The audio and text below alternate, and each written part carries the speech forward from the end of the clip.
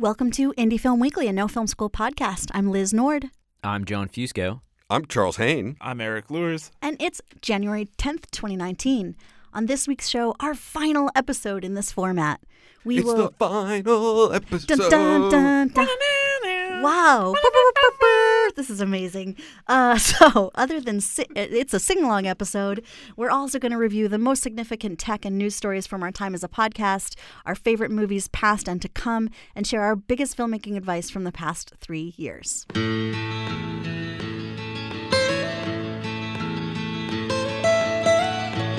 Almost heaven, West Virginia, Blue Ridge Mountains, Shenandoah River.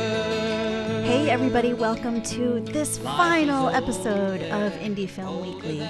We are coming at you, as always, from Brooklyn, New York, home of some of No Film School, and we're here for one last time to bring you everything you might have missed while you were busy working on films. Wow, no one told me this was the final episode. I guess this is how I have to find out. Oh well. Surprise. Guess I'll pack up all my stuff. That's a great one, Liz. Funny story. I slept in a little too late this morning. My alarm didn't go off, and I'm actually not here in the booth with anyone right now. But I'm going to do my best to make it seem like I was here for the final episode of Indie Film Weekly. And, maybe we'll have some fun, too, while we're doing it. Throwing some ad-libs, I think if anything, this is going to be a great way to go out because it'll really demonstrate my prowess as an editor as I seamlessly include myself into a conversation that I wasn't actually in. So, we'll see what happens here. Anyway, we thought we'd kick off the show in our regular fashion with headlines, but this time we would review some of the biggest stories that have come across our desks over the last 3 years. Now, exactly no one will be surprised to hear that the story I chose to review is the Me Too movement and how it has changed our industry over the last couple years. This one is particularly incredible to me because it originated in our field and it had cultural ripples across many industries and geographic lines. It really touched the world. I'll remind us of a bit of the history, but don't worry, I'm not going to dwell in Creepy Dude Corner long before I share some of the positive changes that have come out of the tumultuous reckoning that we've gone through. In the first weeks of... Oh, do we need the Wayback Machine? Yeah. You'll get that later. Thanks. You're right, Eric. In the first weeks of October 2017, both the New York Times and the New Yorker magazine released well-researched articles detailing decades of sexual coercion and abuse of dozens of women by then media mogul and indie film icon Harvey Weinstein. He was almost immediately fired by his production company, the Weinstein Company. Only a few days later, Roy Price, head of Amazon Studios, was suspended from his position after being accused of sexual harassment. The following week, the Me Too movement, started by activist Tarana Burke, took off like wildfire globally on Twitter after actor Alyssa Milano encouraged people to share their stories of sexual harassment and abuse using the Me Too hashtag. Then, in the following months, several high-profile entertainers, media execs, and politicians were publicly called to task with various claims of sexual misconduct. In June, a study reported that at least 417 high-profile executives and employees were outed by the movement over the first year and a half after Weinstein. I mean, wow. So what has happened that actually affects our day-to-day? Well, to name a few. 1, the Time's Up organization grew out of the Me Too movement. In addition to raising millions for legal funds for people who've experienced sexual assault, it's worked with the Producers Guild of America to create anti-sexual harassment guidelines that include training for all cast and crew and designated people on set that workers can approach to report any incidents. We learned about inclusion riders, where high-profile actors or crew can demand at least 50% diversity in casting and crew of productions they sign on to. We learned about intimacy coordinators, like the one who works on this show. You're not wrong, Liz. Yep. Yeah, she's pretty good. She's pretty good. She's great. They joined sets to help orchestrate safe sex scenes and are now mandatory at big companies like HBO. Film festivals as influential as Cannes have pledged a commitment to gender-balanced programming by 2020. Other festivals are making a push to invite more diverse film critics into their press pools. I, for one, hope this trend continues, and I will work to make it so. For those who don't like these changes as much, I say let your work speak for itself. And if you can keep up with the new competition, you'll be just fine. As for the rest of us, maybe we enjoy more inclusive, more comfortable, less creepy sets for years to come. Who's going to put people in Creepy Dude Corner now that we're retiring from the podcast? Well, I think that's what this, on-set coordinator is for. Oh, okay, good. Yeah. They'll take over. Thanks, Liz, and now let me do my part. So, maybe my memory only goes back so far, but from what I remember, the phenomenon that disrupted the industry most over the past couple years was the birth of MoviePass. I first heard about the service maybe 2 or 3 years ago from a friend or two, but I never fully understood how it was possible. It sounded too good to be true, and at the time, it wasn't very popular. A lot of theaters still didn't want any part of it. The idea for the company itself actually harkens back all the way to 2011. Entrepreneurs Stacy Spikes and Hammett Watt started the MoviePass service in San Francisco with the hopes of letting people see a movie a day for a monthly fee. More than a year later, in October 2012, a beta version was rolled out nationwide with monthly prices ranging between $29 and $34 a month. It continued this policy and even partnered with AMC in 2014, who noted that subscription services could be the way of the future for moviegoers. Fast forward 3 years later to 2017 when MoviePass captures the eye of a company called Helios and Matheson. They buy controlling stake in the company for $27 million, and in what was both their greatest moment and their downfall, reduce prices to a startlingly low $9.95 a month for unlimited movie watching. More than 150,000 new users signed up in just 2 days following the announcement. This is when I signed up myself. The announcement doesn't sit well with everyone, however. AMC responded by breaking off their partnership and barring MoviePass users from their theaters. In a prescient statement, they said that, quote, "the price level is unsustainable and only sets up consumers for ultimate disappointment down the road." Eric, wasn't that exactly what happened with me and you and our MoviePass cards? Yes, it was. It looked like things were going MoviePass's way up until April 2018, however. The subscription service had exploded in popularity, going from 20,000 subscribers to 3 million in less than a year. Behind the scenes, however, Helios at that point had lost $20 million a month since it bought the company the previous September. That's around $150 million since it was first purchased. Here's where the public started noticing some problems in the company's game plan. Namely, it makes no sense and could never be profitable. At that time, the subscription service still cost $9.95 a month, while the average movie ticket costs $9.16. In New York, it's more like $17. Am I right, guys? Now, MoviePass has to pay what you would be paying for the price of admission every time you go and see a movie using the service, which means that if you see more than one movie a month, the company takes a loss. If you see 2 movies, they pay double what they gain, 3 movies, triple, and on and on and on. Not good for a company whose main demographic seems to be cinephiles. None of this makes any sense for a company whose sole purpose for existing is for people to go see more movies. The average MoviePass goer was attending 1.5 movies per month, which for profitability purposes was far too many. In order for it to retain profitability at that pace, their critical size, or the number of subscribers it takes to reach profitability, would need to be somewhere around 15 to 20 million subscribers. And in July 2018, we saw the ugly. MoviePass suffers a service outage because it quite literally ran out of money. They were forced to borrow $5 million after admitting they cannot pay their bills, and at this point, the company has announced it will raise its subscription price from $10 to $14.95 a month, introduce surge pricing for popular movies, and limit the viewing ability of blockbuster releases. Meaning you couldn't go see a hot title for maybe 2 or 3 weeks after it came out. On August 2nd, 2018, a little less than a month later, Helios and Matheson Analytics slides 56% on the stock market in one day.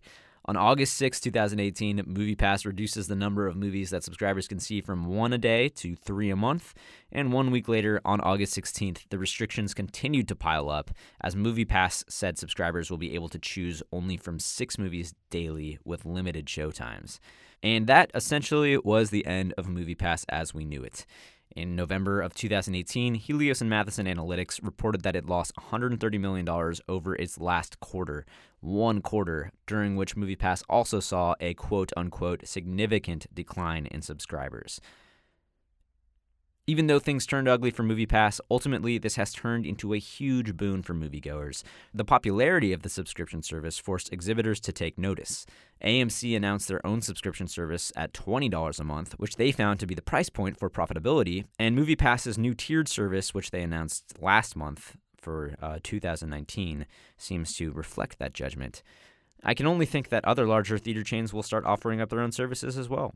But What does this mean for the larger film industry as a whole? Only good things. People are actually going to see movies again. And what's more, they're going to see smaller movies that they previously may not have shelled out $10 to $15 for. The subscription service is making audiences braver than they ever have been before as a result, allowing them to take risks on edgier festival favorites like Hereditary and documentaries like RBG and Won't You Be My Neighbor. So, though it's no longer in my wallet, MoviePass will forever be in my heart and will continue to change the game for years to come. Its parent company is just, not that smart. I have a worse word written here, but I'm not going to say it. And I didn't even mention the fact that they distributed Gotti. So they did that too, which I think was Liz's favorite movie of 2018. Liz, if you disagree, please say something now. So, Charles Haynes, since this is the last time for a while for Indie Film Weekly, why don't you let us know what you think kind of are some of the biggest gear news stories from the last few years?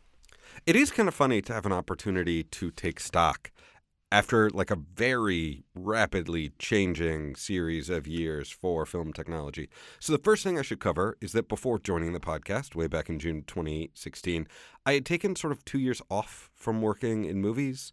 I'd worked for this billionaire in Arkansas, and then I'd renovated a house in St. Louis, and I hadn't really been around the film industry. And so when I came back and I started writing here and working movies again... Wait, I'm sorry. I can't just let that slide. You're just going to drop, I worked for this billionaire in Arkansas?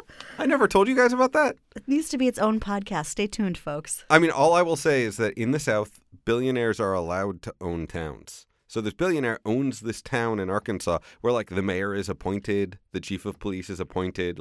It is an entire private town. I'd move to Jason Momoa town. Oh, man. That's good gear, Charles. Is Jason Momoa a billionaire? Someday. You have to swim there, though. Anyway, sorry, Charles. Go ahead. So, it was crazy for me to come back after only 2 years away. And one of the things I wanted to flag in this sort of look back in technology is two of the biggest things that had changed while I was gone.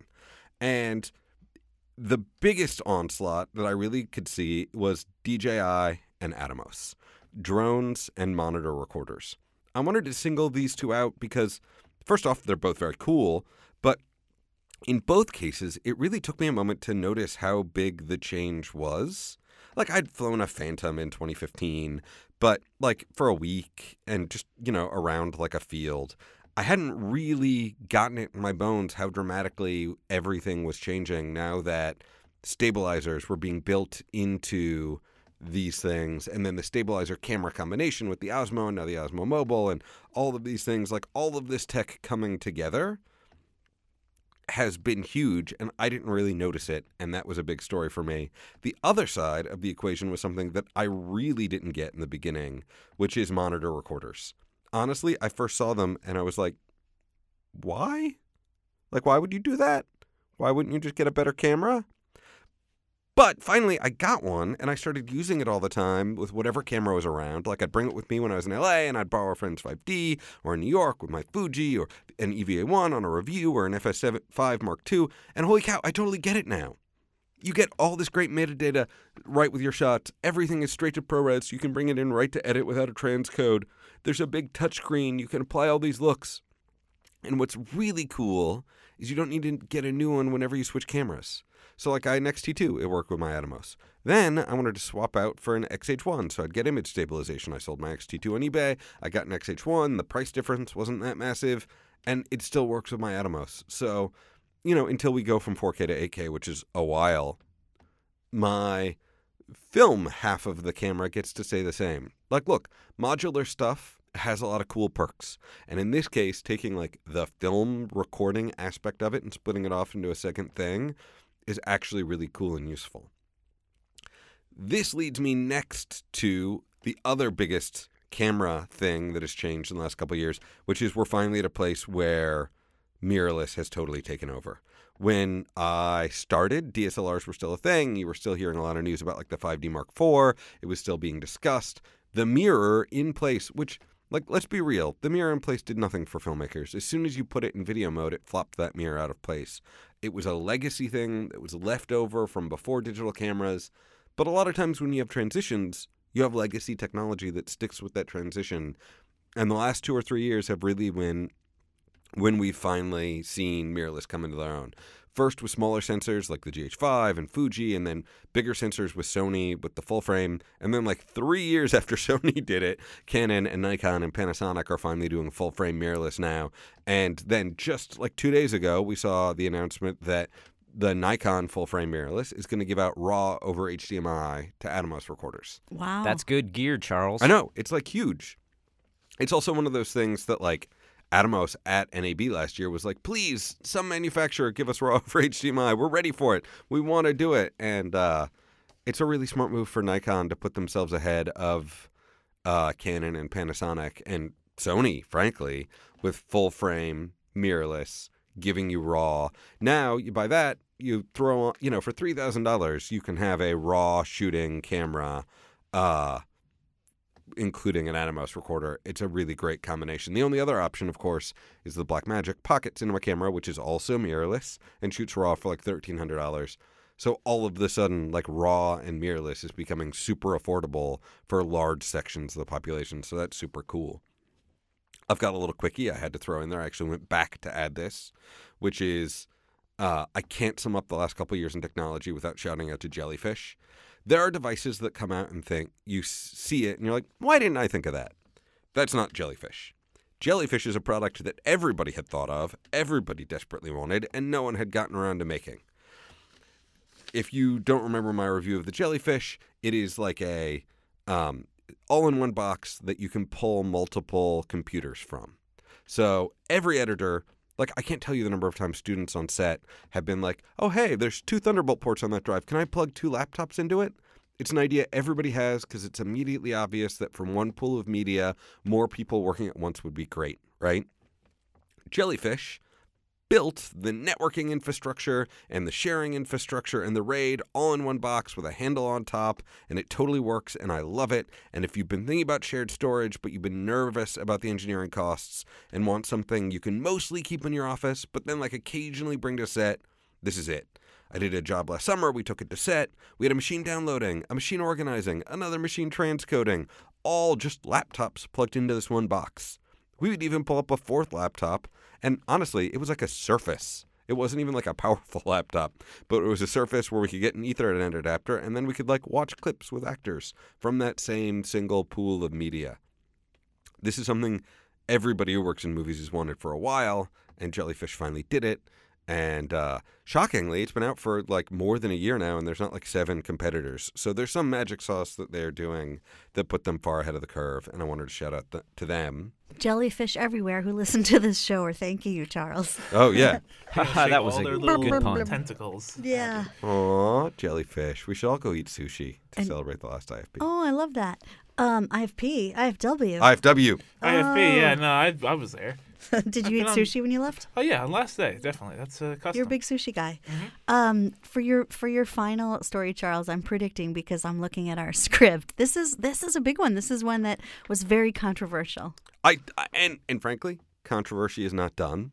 We are not over it. But my last big story of the last couple of years is I think Apple has finally come back around to caring about pro users. It's not been a fast comeback.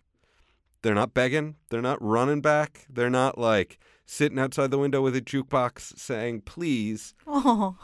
But they are really starting to build things that cater to the openness and flexibility that pro users are looking for.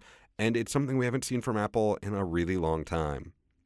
I remember starting to complain in like 2009 that Apple didn't feel like they were taking pros as seriously now that they had the sexy new consumer market to cater to with the sleek little iPhones where they made so much money. And like the 2013 Mac Pros, there was like a moment of like, is this maybe for us? But honestly, those are a really flawed product. I mean, there's no flexibility, very limited extensibility. You're just as likely, if you go to a post house today in 2019, to see a whole bunch of the original 2010 cheese grater Mac Pros as you are to see those little black trash cans.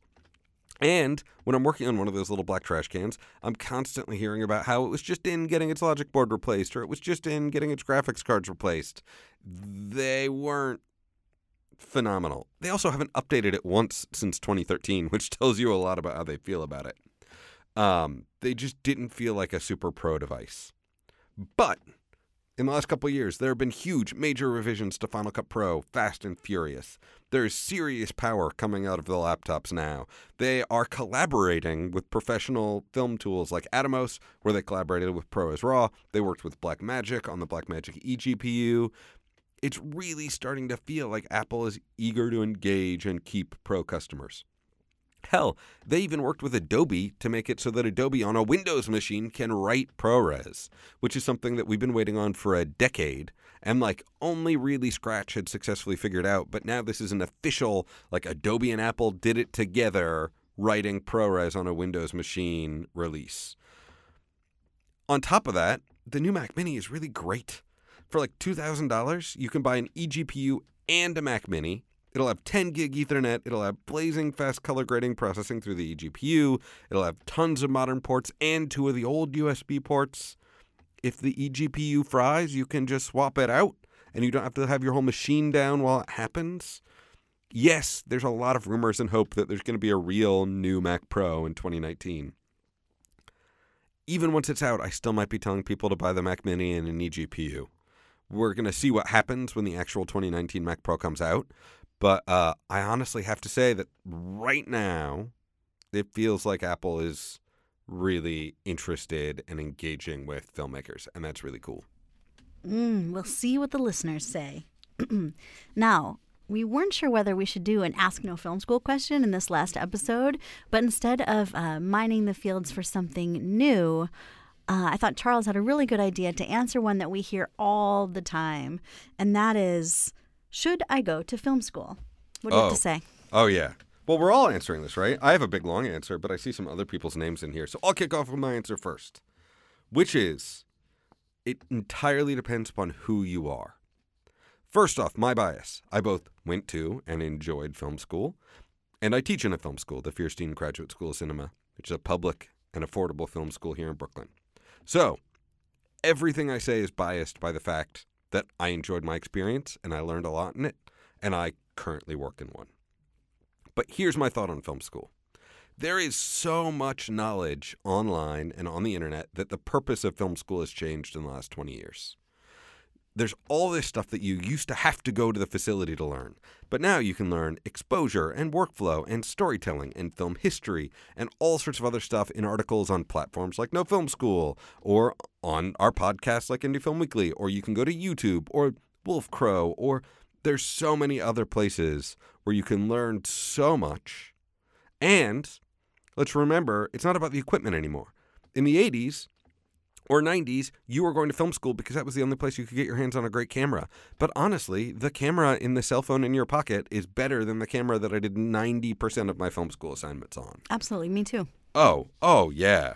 So those 1990s arguments for going to film school, I think, are irrelevant. And I think if a film school is still trying to cater to the, we have secret special knowledge and we have special equipment, I think it's missing the point a little bit. There is really expensive equipment that it's nice to go to film school so that you can get your hands on it. So the first time you have a professional job and someone's like, have you ever worked with the Red or Alexa? You can honestly say, yes, I have.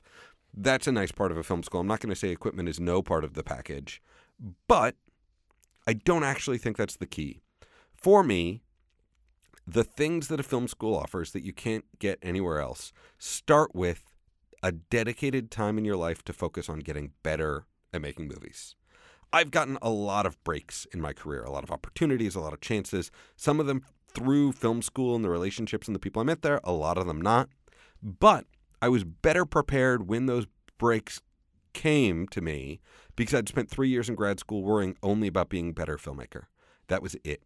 I needed that time to grow and development. And if I'd had those same breaks without 3 years of learning, I would have made a lot of the mistakes that I made on film school projects where it didn't matter, on professional projects where I would have then not progressed as far in the industry because those professional jobs I didn't deliver on. So for me, I really needed that time, and a lot of people need that time so that when they get to their actual first client commercial, their first client music video, by the time their first feature comes along, I personally was better prepared for them because I'd spent that time. And that time isn't something you can get easily in life. It's really hard to carve out big chunks of time. There are things you can keep doing while you have a full-time job. For me, you can write every day with a job. Wake up an hour early, write a little bit every morning. You can totally do that while working. But it's really hard to practice filmmaking, big team filmmaking with a day job. And film school is an opportunity to have a lot of big team filmmaking experiences in a compact amount of time. Second, and this matters way more for some than others, the structure and deadlines of a film program are helpful. You know you're going to have a thesis your third year. You know that's coming. You're working on writing that. You have script deadlines. You have edit deadlines. There's all of this structure throughout to help you get there. Yes, there's infinite knowledge online, but sometimes what you need more than all the information in the world is to know that someone is going to read your script on this date and critique it, and then you're going to go shoot it, and then you're going to edit it, and someone's going to look at your edit and give you notes, and then there's going to be a screening, and your parents are going to be there, and you know that that date is coming, and you can't move it. Some need this, others don't. There are totally super self-disciplined people out there who need it. Total respect. I also have a ton of friends who spent a decade trying to make a short film and just couldn't. And then went to film school and made a dozen short films in 3 years and a thesis they're really proud of, and their careers moving in a different way. So I think that structure is useful to some. The last thing, and this is actually for me in 2019, I think the most important thing that you can get out of a film school is a community. Film school is a magic time to be surrounded by a whole passel of other film nerds who all just want to get better. There's a lot of support. There's a lot of helping each other out on shoots. There's a lot of going to see movies together and sitting around at a bar afterwards arguing about that movie. There's a lot of, I'll do sound for you if you do sound for me. There's all of that knowledge and growth that you get out of a community. And there's even a little gentle competition where you watch someone and you're like, oh my God, they're getting better. Am I getting better? And you work a little harder and you grow and you've got that group energy together. And there's something special about that. And the reason why I mention it in 2019 is community is getting harder and harder to find. There are fewer and fewer opportunities for big group communities. In addition, the film industry is exceptionally freelance in nature. It's a very hard place to find community. You might go out and work on a film shoot with people where you spend 5 weeks in the Panamanian jungle together and it's like summer camp and you're all best friends. And then all of a sudden you're in Los Angeles and you don't see them again for a decade. That's very common in the film industry. Jeez, that's sad. You all should see the devastated look on Eric's face right now. It was very inspirational. Now I'm getting really sad about this. You're right, Eric. But film school, I still see a lot of my film school friends to this day. You're not wrong, Liz. I still regularly stay in touch with a lot of them. There's a longer-term continuity there because of that long shared crucible of the experience when you first go through it. Now, those... Are you still in touch with any of the people you worked for on the Arkansas island owned by the billionaire? No, I don't talk to anybody from the Arkansas island at all. So the lesson is maybe go to film school. Definitely don't go to Arkansas. Or a film school in Arkansas. Oh, now I don't know. I disagree. I gotta say, Wilson, Arkansas is kind of a magic little place, and if you go, get the chocolate cake. Holy cow, Wilson Cafe chocolate cake. It is If you go to Wilson. It is really worth it. That's our biggest takeaway from 3 years of Indie Film Weekly. That's good gear, Charles. Now, those are 3 pluses, and a good film school really focuses on those attributes, in my opinion. But I also think a good film school should be affordable. I don't know that film school, even with those 3 things I'm saying are great, are worth hundreds of thousands of dollars in debt, honestly. I know that there was a time where that number felt like, okay. I don't know that that number makes sense anymore. I think that like UCLA is one of the oldest public institutions, much more affordable. Fierstein, where I teach, much more affordable public institutions. I think if you don't get $100,000 to debt, NYU, USC, schools like that are probably worth it. I don't know if they're worth it if it's $150,000 of debt. I just don't. Having said that, I went to USC and walked out $170,000 in debt. Oof. Yeah. It was 2005. We had a different attitude towards student debt then. It was before the crisis. It was before we really, it was the wrong attitude. I mean, it still sucks. It was an insane time. It's so weird to look back at 2002 and just be like, oh, there's this weird mass cultural delusion that the economy was always going to keep getting better and no amount of student debt was too much. And it was just it's so crazy to look back at that. And now to be a professor in 2019 and talking to people, and I respect how much more conscious my students are of the burden of student debt and how much more careful they are about keeping it low. My whole generation just didn't treat it like that. Everyone I know is still paying off their student debt. Yeah. So I would say that if you are considering film school, A, you get out of it what you put into it, work super hard, give everything you possibly can, like absorb all of that information with all of the energy and effort you can. B, try and find a way to do it affordably with the lowest amount of debt possible. I think there's probably a reasonable amount of debt. I think $25,000 in student loan debt is probably something that could be paid off in a reasonable amount of time. Again, that number is going to be based on you and where you are in your life and what you're comfortable with. I certainly think NYU and USC can provide valuable experiences if you can find a way to do it without more debt than a house. And everyone's journey through the film industry is going to be different. Film is not like law or medicine where a terminal degree is a requirement. I know many people who dropped out of high school and have had happy, successful careers. No one is ever going to check if you got an MA or an MFA or a BA before hiring you.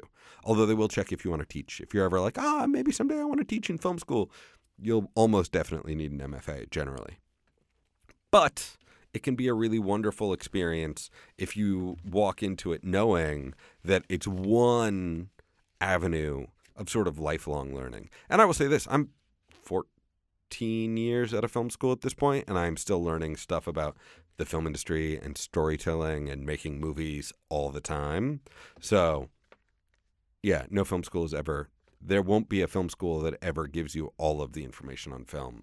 But hopefully a good one will help you not be saddled with so much debt, but give you a chance to really grow into being the filmmaker you want to be. Thanks, Charles. I think you covered that beautifully. Don't really have anything to add. Yeah, I guess what I also miss about this school and college in general, too, is that community that you mentioned. I think all the resources that you can have outside of that can keep you a little bit more isolated and on your own single path. And I do miss those discussions and just being around that on a daily weekly basis. I wish I still had that sometimes. Well, and the beauty of community is low-stakes social interaction, right? Because people always make the argument where it's like, if you really want to see people, you'll make the effort. But it's like, honestly, if I've been on the train for an hour and a half, when I get to dinner, I'm already a little grumpy. If they took a train an hour and a half, they're already a little grumpy, and like our expectations. And so if someone's not, like, you're just like, I'm tired, I'm going to go home. Whereas like, we're already both on campus. We already just walked out of both the same class together. It's the easiest thing in the world for us to just like start talking or end up at the coffee shop, or like low stakes, low effort social interaction is really hard to come by in a major city. Absolutely. And schools are one of the opportunities to do that. I just want to say either of you can call me anytime. How cold is it outside, Liz? Just kidding, because I'm alone right now. Aw. Well, I'm never in Manhattan. Manhattan feels like the other end of the world. I got to go to Manhattan. I have a newborn child at home, by the way, so everything feels like a field trip. But, like, I was in Manhattan the other day, and I was like, oh, my God, the big city full of people going to work. So many cars. Yeah. I was like, the horns. Broadway. I'm gonna add one more thing to my film school discussion. Film school is a less insane decision than it was 20 years ago. 20 years ago, there weren't that many people working in film, and it was a very small industry, and there were very few things you can do. Honestly, in 2019, there is so much media content getting created. There are probably more U.S. senators than there are studio directors. So the idea that film school is going to be a path to studio directing, that is a roll of the dice. But, like, there is so much work out there making social media content, making videos for institutions, making videos for, like, participating. There's been such an explosion in this that I think that, you know, I would feel weird teaching in a film school if I didn't feel like my students were mostly going to be able to get jobs. So just for the record, even though I said we're done with this segment, I would make that same argument for why you sort of less need film school than ever before. Because there's more work that you can get by just having a portfolio that you've put together, you know, that you can show your worth without having been through that very expensive training. Yeah, if you can do it without that. If you can, right. Yeah, if you can put together an amazing, beautiful portfolio, there is work out there, and none of these jobs I'm talking about are going to check whether or not you went to film school. They just want to know if you can do the work. Yeah. But, like, I still look back on the fact that when I was at USC, they bragged about how less than 10% of their graduates work in film. It was like a point of pride about how hard the industry was, where they were like, on average, in 10 years, less than 10% of you will be working in film. And I'm like, I look back and I'm like, then why are you charging so much money for this thing? Right. Whereas, like, now it's like, at least there is, like, work in certain cities. But, like, actually, yes. I moved to St. Louis, and I worked in film in St. Louis. Work. Okay, we're moving on. Moving on. Charles, I think that you're right. I will say you've convinced me of what you said, but I have no idea if Liz or Eric agrees. But here's my take. And Liz or Eric, if you guys have anything to add, please feel free to jump in at any time. Look, there are worse places to go than film school. If you have the money and know 100% that's something you want to make a career out of, then fuck it, go for it. If you don't like it or aren't learning as much as you thought you would, then just drop out. A lot of the people I've talked to, filmmakers on the interview podcast, did go to film school for a little bit and then were like, this isn't for me. I can do this by myself. The important parts of film school, as I think Charles mentions, are the connections you make, the experience you'll receive working on multiple films, and the ability to have a safety net. You're going to have access to equipment that you may not have in the real world if you're just starting out, and you're going to be able to make mistakes and not feel too shitty about them. You're going to have the opportunity to learn editing suites and technology and gear that you could potentially learn on your own, but if you're someone who thrives in a more academic environment over being an autodidact, then hey, do what works for you. The only way to learn to make movies is by making movies, period. School may make you more confident in the abilities to just take the first step and do so. For me, it was literally making the podcast and interviewing other filmmakers that provided me with just enough information to feel confident enough to go out and do it. And then I'll take what I learned on my last one and I'll put it towards the next one and so on and so forth until I give up or die. Death, right, guys? So obviously one of the main topics on this podcast over the years has been movies, making them, watching them, who's making them, all the things. And so we thought we would definitely be remiss if we didn't share who our favorite movie or director that we kind of discovered over the last 3 years was. So I'm going to kick it off. I'm actually choosing a filmmaker rather than a specific film, and that is Alma Har'el. Who you've heard me talk about on the show before, and here are a few reasons why she is someone I find inspiring and who's worth looking out for. Number one, she was ahead of the curve on the hybrid documentary trend, and her films Bombay Beach and Love True are two of the most creative and outside-the-box docs I've seen.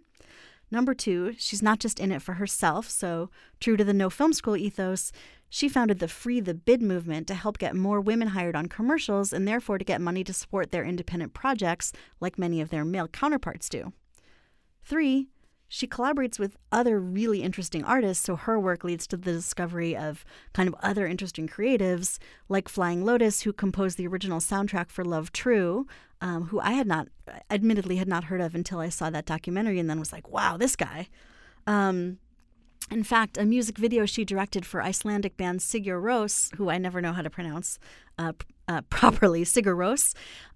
This was one of her first times working with actor Shia LaBeouf, which brings me to the final point that she is now transitioning, Alma Har'el is now transitioning to narrative, and her debut feature starring Shia LaBeouf is premiering at Sundance in a few weeks. I, for one, couldn't be more excited, and I really think this is a filmmaker to just keep an eye on. Everything she works on is going to surprise you in some way. Is that Honey Boy? Yeah, Honey right? Boy. That's the one? Okay. So I have two things to add to that. One, it's pronounced Sugar Rose, and it's actually about being like a sugary, like fruity wine. Haha, that was a good pun. That's not true. I made that up. Oh, I was like, geez. Should we talk about knowledge? The credulous look on your faces when you believed me made me feel so guilty. I was like, maybe that's true. I don't think it's named after fruity wine, but maybe it is. Maybe it's Sugar Rose. And then secondly, I also want to really I reached out to Alma because we were just hiring a full-time directing teacher at Fierstein, where I teach, and we actually asked, and they put our job ad up on Free the Bid. Free the Bid's mostly about commercials, but we wanted to make sure, like when you're hiring for a teacher, there's like traditional places you do it, but we wanted to really make sure we were shaking the tree and trying to get the widest arena of possible candidates. And so thank you, Alma, for putting up a non-commercially thing on Free the Bid. It was much appreciated. What about you, Charles? So I'm just going to pick a movie, and that movie is Sorry to Bother You. And sorry to bother you. So I feel a little bit cheated by history in like one very small way. In most ways, not cheated by history at all. But like I fell in love with movies during the 90s where like the 90s was this explosion of indie cinema that like legitimately really cool movies. I hesitate to say weird because like it's a very 90s like I'm a weird kid thing. But like just interesting, different, of their own voice, unusual, distinct movies were getting made and showing up in theaters, and you could talk about them. And, like, it was this explosion in the 90s. And I was too young to understand that it was like a brief history in time that didn't exist before, and it turns out wouldn't exist after, and that now you mostly go to the movies to see movies from, like, one or two universes of people in tights, some of which are very good. And Sorry to Bother You is like a 90s movie, but it came out in theaters now and people could see it. And like I saw it opening weekend in Brooklyn and the theater was packed and people were having a good time. And it's like this very unique, very political movie. And honestly, whenever you talk about political movies, especially in like LA, people would always be like, don't be an after school special. Don't be so pedantic. And it's like, Sorry to Bother You has a political viewpoint and is telling a story that is like, has an opinion, and it is awesome. And I love it. And it's the kind of movie that they say you can't really make anymore. And whenever people talk about the 90s indie movie renaissance, people are always like, well, that's on TV now. And yeah, there's amazing character-driven, long narrative stuff on TV. But not a lot of it that's this cool and different and fun. And Boots Riley just like got to make Sorry to Bother You, and it's amazing. Lakeith Stanfield was a few rows ahead of me on my flight to Sundance a few years ago, and it is like honestly just him walking by me on the airplane. I don't think I've ever been in the physical presence of so much like animal charisma. Like it's just like you're a movie star. Like, why is he not starring in all of the movies? For those of you who don't know, by the way, Lakeith Stanfield plays the lead in Sorry to Bother You. Sorry to Bother You. Helpful context. But shouldn't I just happened to run into this guy on a plane. But shouldn't he play the lead in all of the movies? He's great in Atlanta. But like not The Wife. He probably shouldn't be in The Wife. I haven't seen The Wife yet. He shouldn't play The Wife. He should not play The Wife. You are correct. You're right, Eric. But we hear you. He's great. It's a furious movie. It's a movie that like sees systems of oppression in everyday life and acknowledges that like, you know, a lot of people are like, well, that's just the way things are. But like, Sorry to Bother You is like, no, there's a reason things are the way they are because it's benefiting certain people, and that's fucking infuriating. So if you didn't see Sorry to Bother You in theaters, you should go watch it wherever it is now. It's super special. Now, I have to add something, because I don't know if you know this, Charles, but I chose Sorry to Bother You as my favorite indie film of this last year. Oh, and I didn't see that section. Yeah, so we do, for you listeners probably know, but every year at the end of the year, we do these year in review posts where we all write kind of capsule reviews of our favorite films of the year, our best cinematography of the year, best scenes of the year. And they're some of my favorite posts of the year because they're so fun to sort of read, you know, where everybody's at and get introduced to some new films. So definitely check those posts out. And I added even some more context to what you just gave. And I'll quickly just add that, like, you focused on the political side, which is, it really is a political movie. But like you said, when you say that, it turns people off. So I'll just add that it's also like a really entertaining, snarky, funny, hilarious, visually explosive movie. Yeah. Boots Riley is now in like the top 5 directors named Boots, I think. I didn't go top 3. Yeah, okay. That's bold, but yeah. Actually, for mine, I chose the filmmaker Yancey Ford, who Strong Island was chosen as my #1 film of 2017. And Yancey Ford's debut feature, it's extremely personal and heart-wrenching and remains fresh in my mind and as one of my favorite viewing experiences over the past 3 years. And there was actually nothing special about the viewing experience itself. The first time I watched it, it was on a screening link merely hours before I had to host a Q&A with him at the Made in New York Media Center in Dumbo, Brooklyn. So I had to watch it and get ready for the Q&A, which I don't like to do, but it was all within the same day. But I was so transfixed by the film. As much a commemoration as it is a eulogy, as confrontational as it is pleading, Yancey Ford's powerhouse documentary yearns for answers when none will suffice. This one is pretty, I guess, political in nature. Investigating the 1992 homicide of his brother William outside of an auto repair shop in Long Island, Ford's film examines the unanswered questions surrounding the events leading up to and following the untimely death. A murder mystery, though, this is not, and what's refreshing about the filmmaker's approach is his lack of interest in the main suspect. It's about the grief and the murder itself, not necessarily who committed the crime, if you will. I've only seen the film twice, but its memory lives on, as does the memory of Yancey's brother, and I look forward to seeing what the filmmaker does next. He has a lot of background worked for POV for a while before becoming a filmmaker, and given the extreme personalness of this subject in this documentary, it'd be interesting to see what comes next. So interesting, that one. I still haven't seen it. It's on my list ever since you first mentioned Come it. on, But good. like, there's all these true crime documentaries. It's been such a wave, and this sounds like this is such a different take on that same idea. Absolutely, yeah. It's about kind of the aftermath and after effects of a crime rather than who done it or investigative reporting. Really something special. If you're looking at a single director's body of work over the past 3 years that this podcast has been in existence, it's got to be Yorgos Lanthimos for me.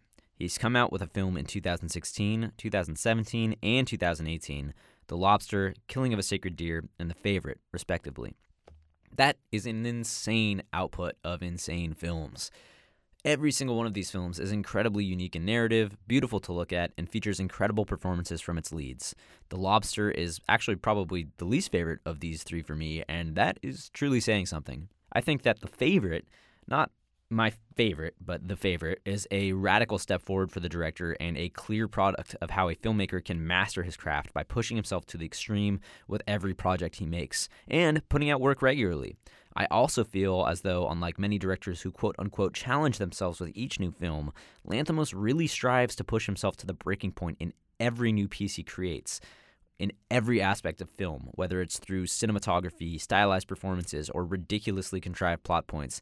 He doesn't focus on just one. He is somehow able to focus on every aspect. In terms of a filmmaker, he's everything that I'd strive to be, coming from nothing, making challenging films, and forcing audiences to accept and love his raw, uncompromised vision. So now that we've looked back in our time machine, doo-doo-doo-doo-doo-doo-doo-doo, that's what it sounded like. You're not wrong, Liz. I want to look forward into our most anticipated movies of 2019. I just want to say, I think Wayne's World is going to sue you for stealing their time machine noise. Doodaloo, doodaloo.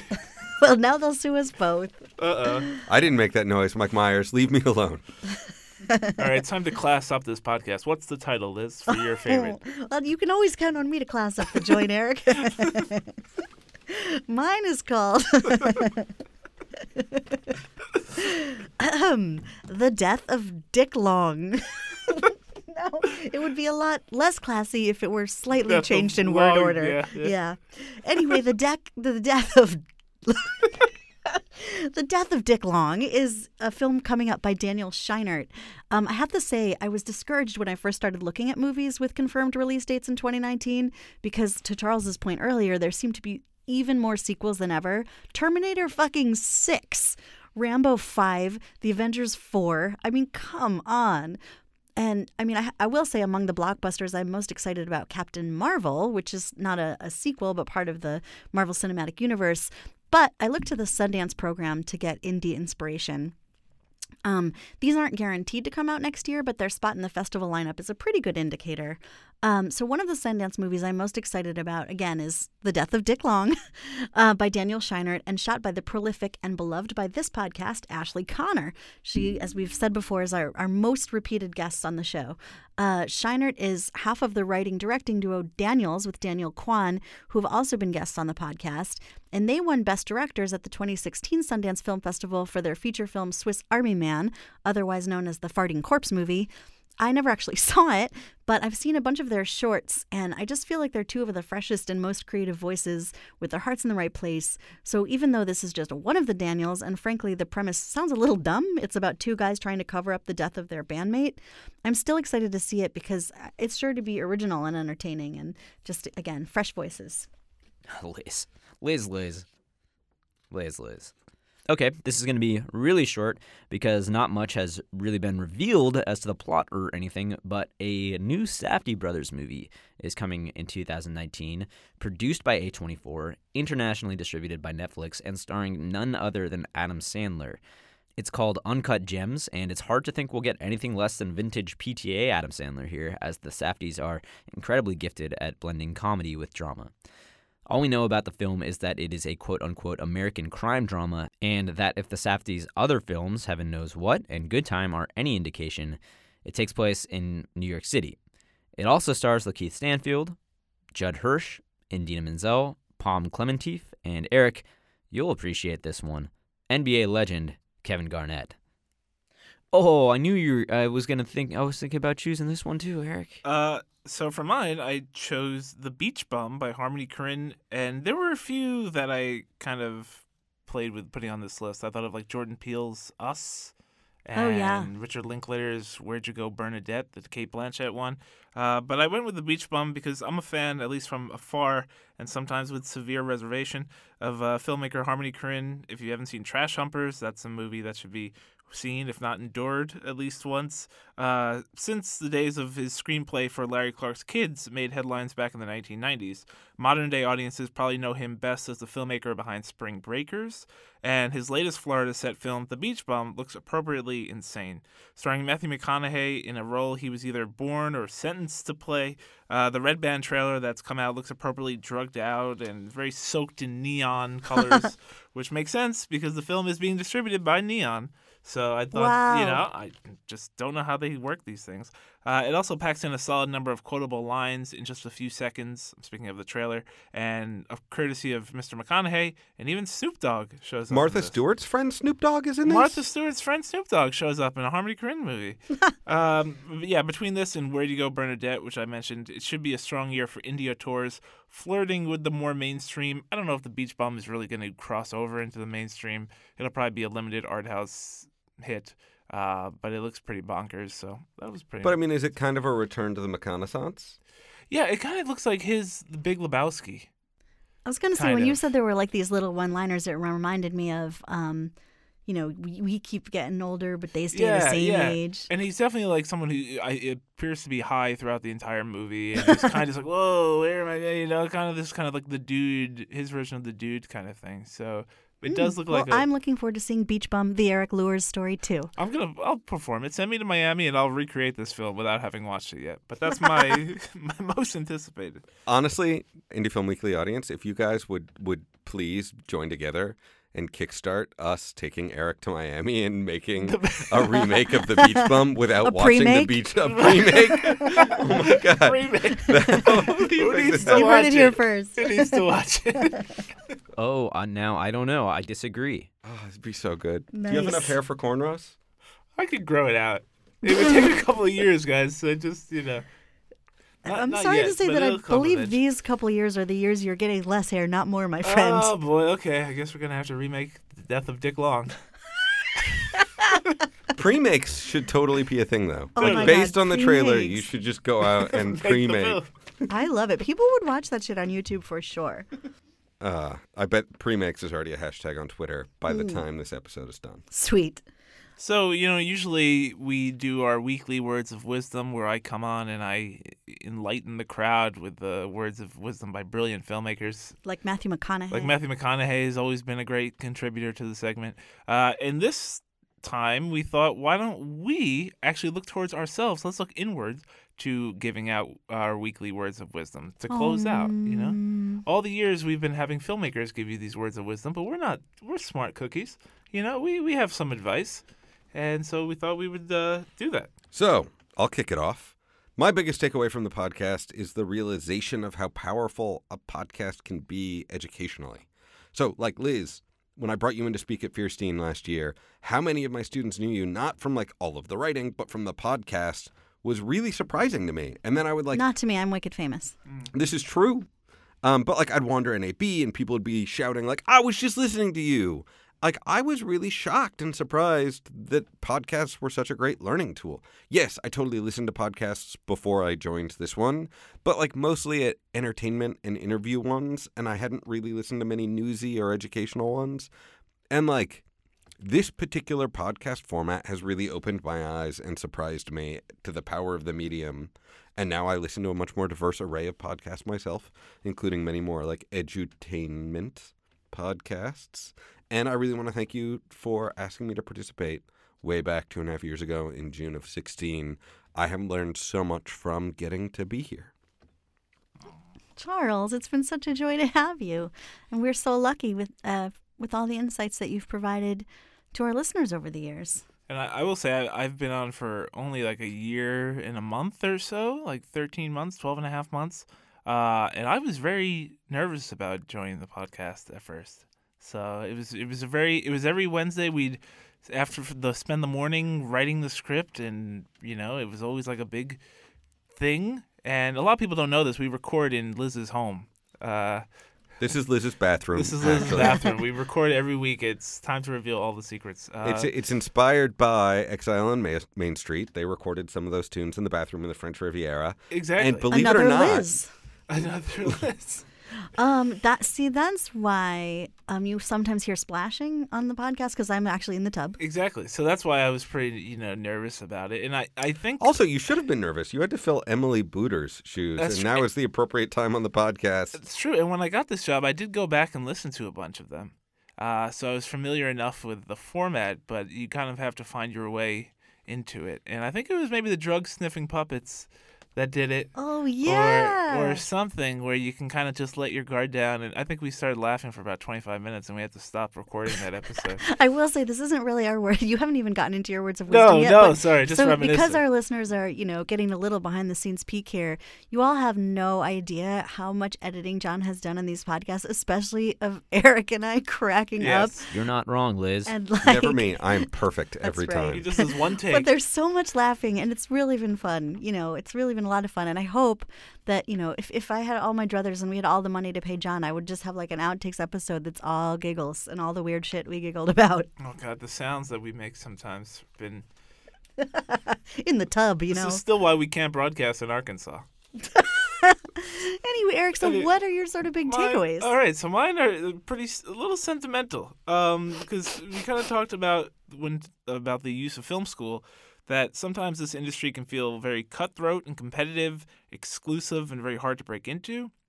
And all these things can be true, but I would say try not to let the negative aspects of it dissuade you from going after your interests, and that's true of the film industry, but of many things in art related. All gatekeepers eventually change, and great new work is seen each year.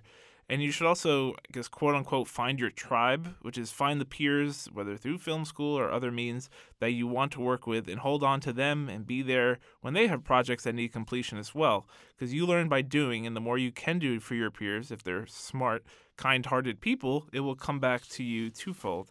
The more you're open about the projects you're working on, the more of a reality it becomes. Sometimes filmmakers can suffer from imposter syndrome, which is like, I'm not really a filmmaker. Who am I? I'm just pretending to be one.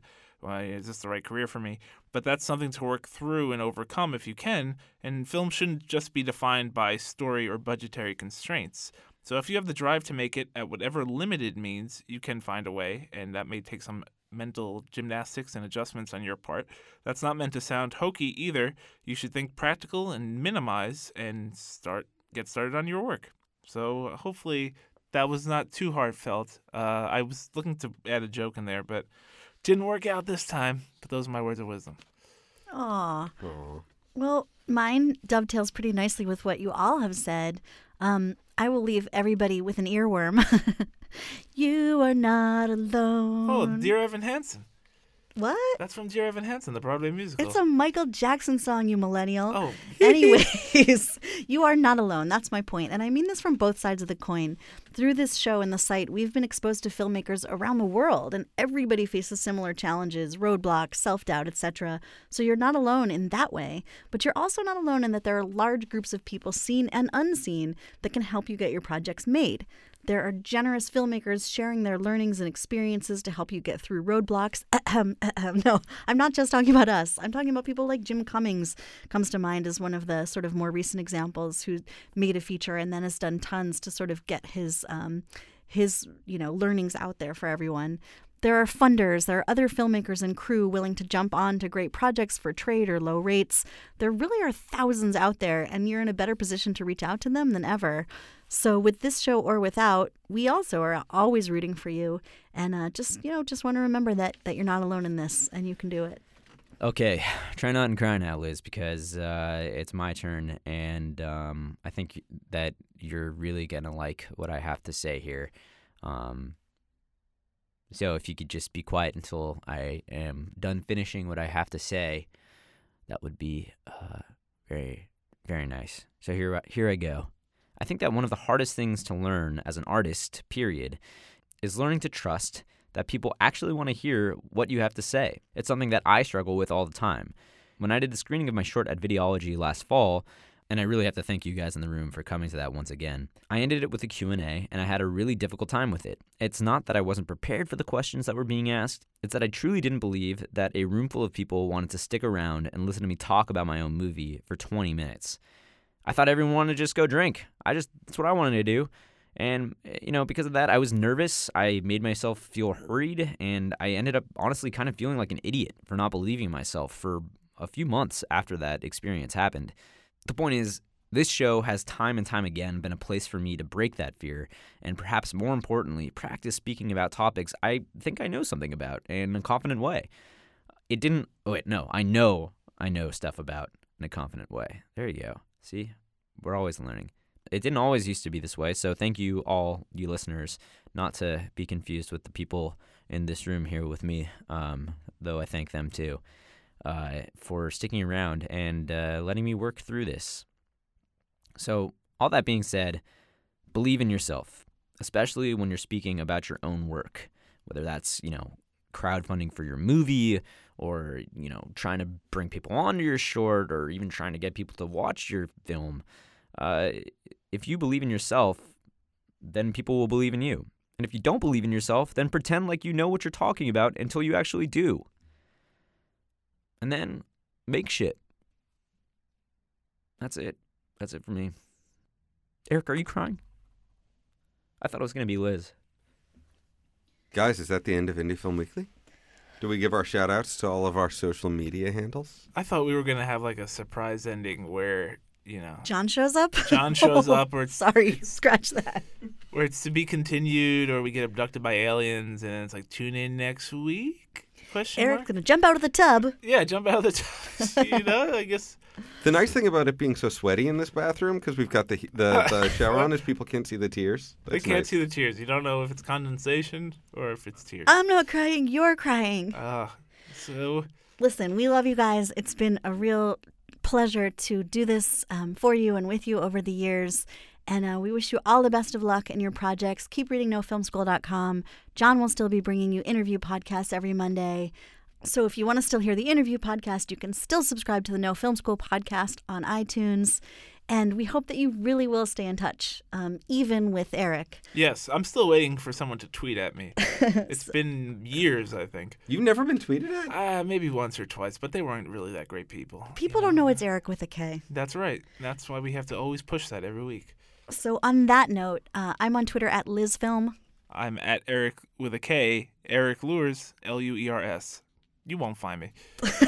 I'm Charles Haine, Haine, on the Instagram and the Twitter. And I'm no longer, I've stopped logging into Facebook. I'm taking January off. So don't try and find me there. Oh, that's you won't great. Find me there. Yeah, I'm LizFilm on Twitter too. And John is at Jim_. Wow, that really is annoying. It's the last episode. Oh, you're right. It's the last episode. So let me try this again. John is is it at Jim _ John?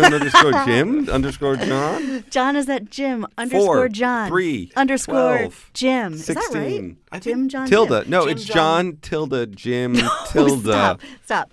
It's John Tildes. Fusco, the producer and editor of this show, who is still with No Film School, is Jim _ John _ Jim. Jim. Last time that's Jim. There, I did it. No Film School's at No Film School.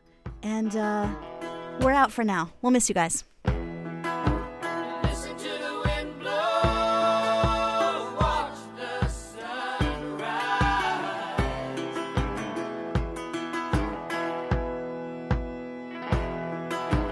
Run in the shadows, damn your love, damn your life.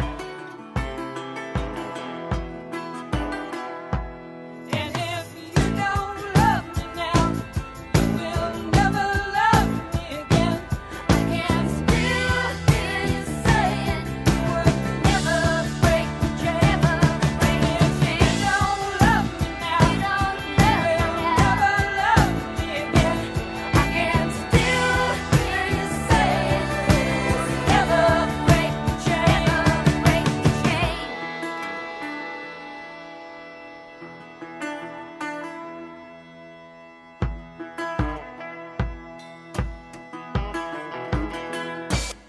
That's good gear, Charles.